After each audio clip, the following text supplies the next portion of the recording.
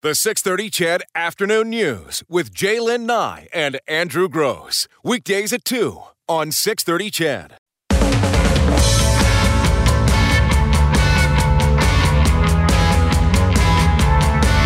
It has been an incredible 10 years for Sherwood Park man. Dana Meisey has returned home after completing the Trans-Canada Trail, an amazing journey that saw him hike to the country's three coasts. 44 years old, really. He spent the last decade doing the 21,000-kilometer hike from the Atlantic Ocean to the Pacific Ocean, then all the way up north to the Arctic Ocean. Dana joins us now. Hey, Dana, thanks for taking the time to talk with us. No, thank you for taking the time to talk to me. How are you feeling today? I guess relieved would be the word, eh? Yeah, I was just talking to people in Tuktoyaktuk, and it's 60-kilometer-hour winds, 20 kilometers slower than what got me frostbite, so I'm glad it's over. Yikes.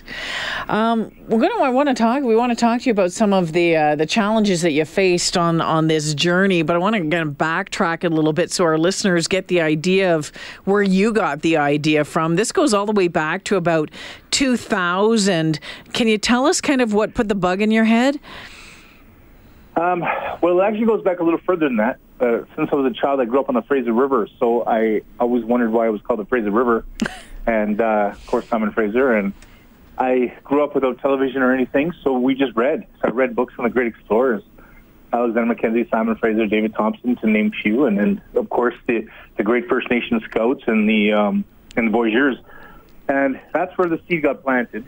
But then I heard about the trail back in 1999 because I couldn't imagine doing it on a highway. It was awful. So I heard about the trail in 1999, 2000, and I thought that's the way I would do it if I were to do it. And then as circumstances happened, I just lived life as most do, didn't fulfill the dream, until my dad lost his ability to walk. And that didn't happen until 2006. And then it took me some time to get my ducks in a row, but I said, you know what, Dad, I'll walk it up for the both of us.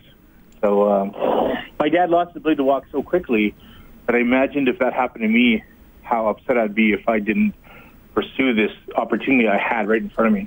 Well, I guess it's an opportunity that's in front of everybody, but nobody but you seems to have jumped on it. So how do you do the research for this? Like, how do you figure out, what you need and how you're going to do it and what kind of, complications you're going to run into along the way? Well, I think the big thing with anything is you just never look at the map, and that could be a metaphor for anything. The way I looked at it was I knew Newfoundland, the Trans-Canada Show where I began, was simple. It was the old rail line. So I figured I'd figure it out from there. And as I got closer to a new section, I'd research it then. I think you can kill yourself with over-researching, over-analyzing. So I just took it one step at a time, and then I would micromanage it as I needed to know the information I needed to know. My background in forestry and, of course, growing up in the forest my whole life, I was extremely comfortable in a lonely forestry-type environment. So for me, I already knew what I needed. I already knew what I had to do. It was pretty straightforward. You know what, Dana? I just have to say, I just learned something because I Googled Trans-Canada Trail, and when you said that you didn't want to walk along the highway, I thought, what do you mean you didn't want to walk along the highway? Isn't that how you did it? And No. That's not the case at all. No, not at all. Tell the listeners about the Trans-Canada Trail. I'm just getting a crash course in it here. So it was all put together, 1992 it goes back to? That's correct. It was an idea between two doctors who just wanted to increase the health of people and connect communities. And the whole idea it wasn't designed for people like me. It was more designed to connect communities where people could have something romantic to go between communities as part of a health thing. So what happened is the way the trail is designed is designed to connect communities, history and geography. So to put it in perspective, 21,000 kilometers I walked is the equivalent of walking from New York all through North America, across the Bering Strait through Russia to London, England. So when people think of crossing the country, they think of the way Terry Fox would have done it, right? Yeah. Now, this is 3 times the distance. It's epic. And the idea, so it connects 1,000 Canadian towns and cities and 15,000 communities. So that was the idea. It wasn't meant for people like me at all. So wait a minute. Are we talking about a secondary road, a dirt path? What are we talking about? We're talking about a separate trail system that's often old rail lines or existing like nature trails or urban trails. Oh. For example, in Edmonton here, it's obviously the riverfront, which I walked, and so that was the whole premise behind the trail system. Okay, so 10 years, and you took some time off in between to deal with some injuries. And I guess, how did you pay to do this if you're not working full time over the past 10 years? Yeah, well, I had actually done really well in contracting. Okay. And I took my life savings and decided to spend it on the walk instead of materialistic things. My grandfather always taught me to contribute. So fancy things never really were special to me. I didn't care about a new sled or truck or anything like that. The contribution was my legacy in a sense. Just like I don't have children, so some people have children. I have a stepdaughter, but other than that, I don't have any of my own. Mm-hmm. But the idea so I paid for it out of my own pocket until I got a partnership with Trans-Canada Trail and Canadian Geographic. Then they helped me. In 2013, I was named Expedition of the Year. In 2014, I was named one of the top 100 Great Canadian Explorers. And then after that, I had to actually fundraise, to be honest. It was the money was gone. It drained my finances. And injury and slowing up was part of the problem. And a changing economy, too. I used to be able to just jump on any contracted work, and that slowly died out a little bit. But those were some of the challenges that were a lot bigger than sometimes just putting one foot in front of the other. So before we get to the Arctic, so just so I have this right, so you would walk for whatever distance you would walk, or for how many ever, weeks or months, and then you would fly home, rest up for a while, go back and start where you had stopped? Yeah, it was more like I would finish 6 to 8 months at a time. And then as I went, one thing I did differently was it wasn't about the race to the end. It was about learning in between. So I'd stop in every town and ask questions, go to every museum. That's how I know the country so well. And I learned that as I went. Like I learned a little about lobster fishing, crab fishing on the East Coast, even scallops and mussels. And then I learned how to combine peas and spot canola, for example, in the prairies. Wherever I was, I'd take time to learn if it was offered to me. So that was something I'd done different, which is time-consuming, obviously. But oftentimes, I would literally leave the trail, fly straight to whatever city I had to work out of, and go back to work right away. So there was times I wasn't home for something like 5 years. Oh, jeepers. Yeah, it was just straight focused on getting the job done. And I didn't want to fundraise. That was the thing. So I was paying for it out of my own pocket.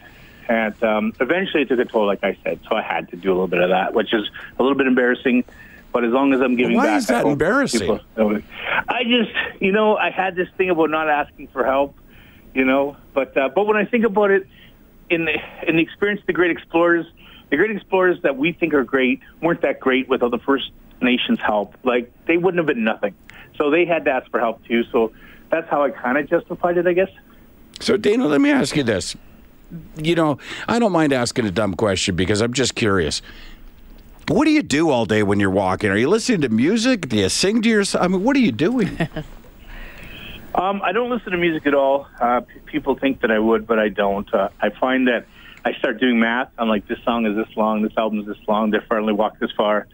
No, if anything, if the weather's horrible, I will do a book on tape or I'll do a podcast that's long, but most of the time it's nothing. I don't listen to anything. I just allow my mind to wander, at the same time being aware of my surroundings so I can catch little nuances that people in a car might not catch or people who are in a hurry might not catch.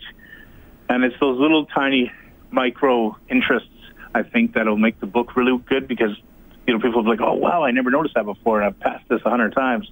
Mm-hmm. So I really worked hard. So, and you were taking pictures and video, I would assume, along the way? Oh, tons. Yeah. I have over a terabyte. Wow. To put it in perspective, yeah. But I have everything marked as what's just a reference photo to what's actually going to be maybe a potential book photo.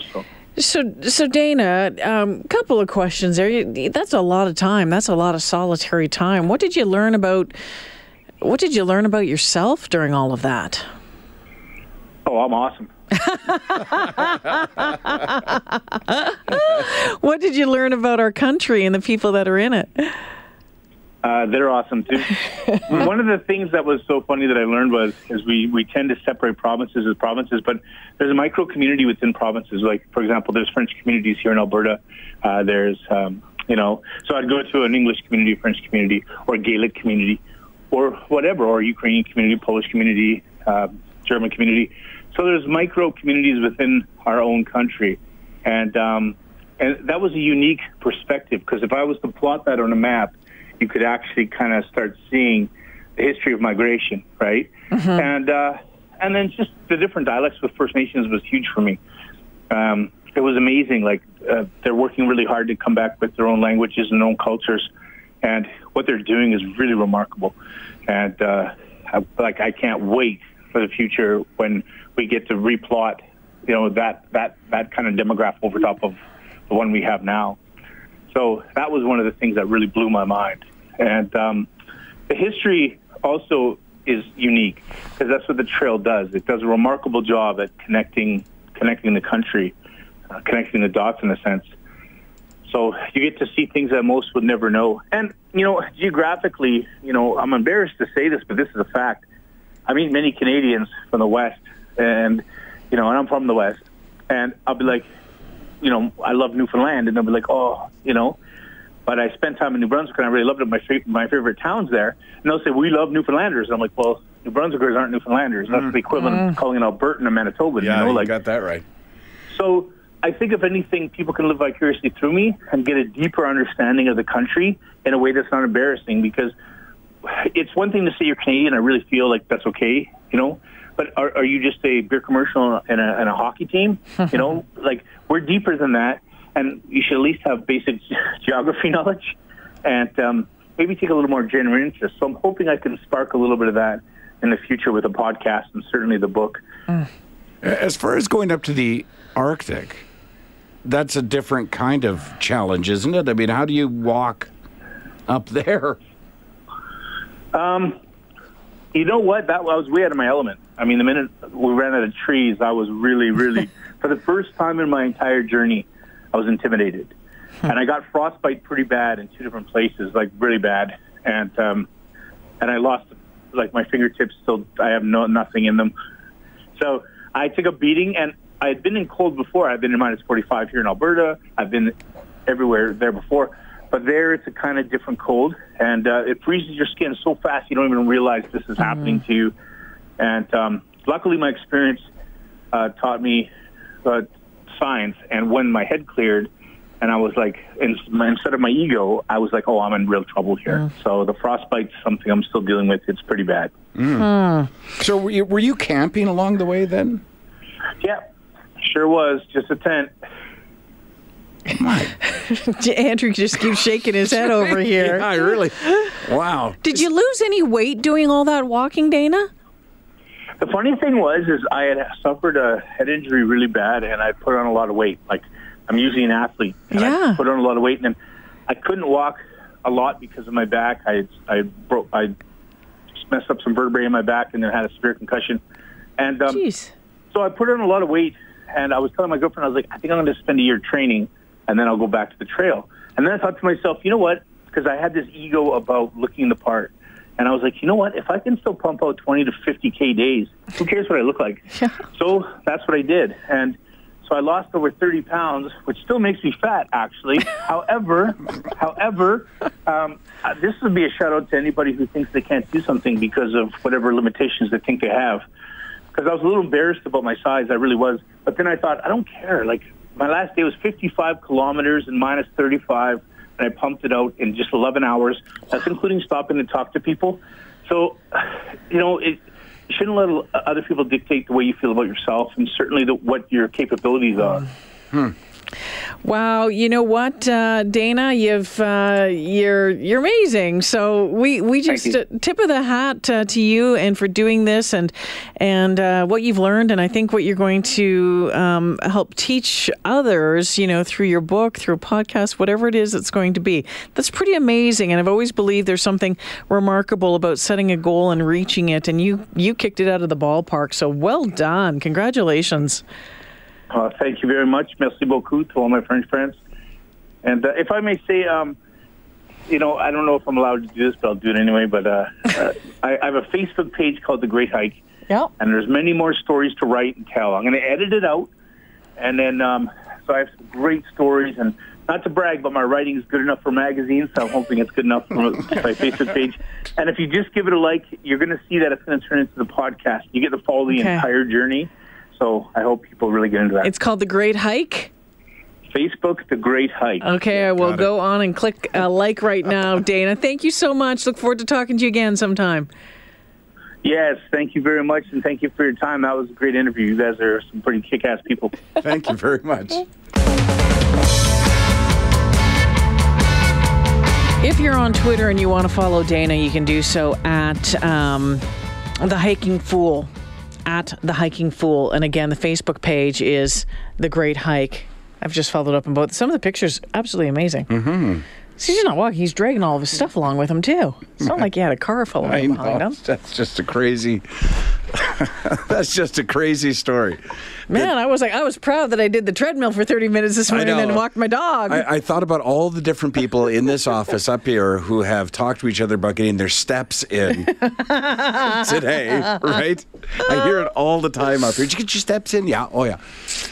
Well, boy. Good on him. And just, and a character. I love characters. Now what are you going to do with your time? Well, what can I do in my lifetime that's going to rival something like that? So that's good on him. Good on him. I mean, I got thinking... 27 pair of boots he went through. Really? I mean, have you ever gone on a long hike or hitchhike or... Yeah, I've gone on long hikes. Well, what do you consider a long hike in relation to this guy? I don't know, 10, 15K, something like that. Okay, well, that's good. That's nice, yeah. But still, there was usually a beer at the end of it or something.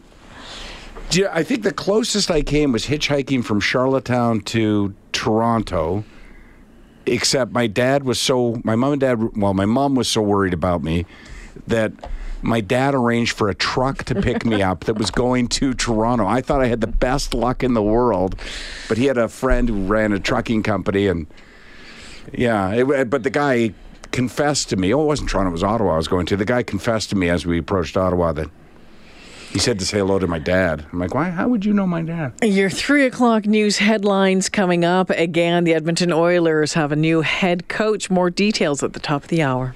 The 6:30 CHED Afternoon News with Jaylen Nye and Andrew Gross. Weekdays at 2 on 6:30 CHED.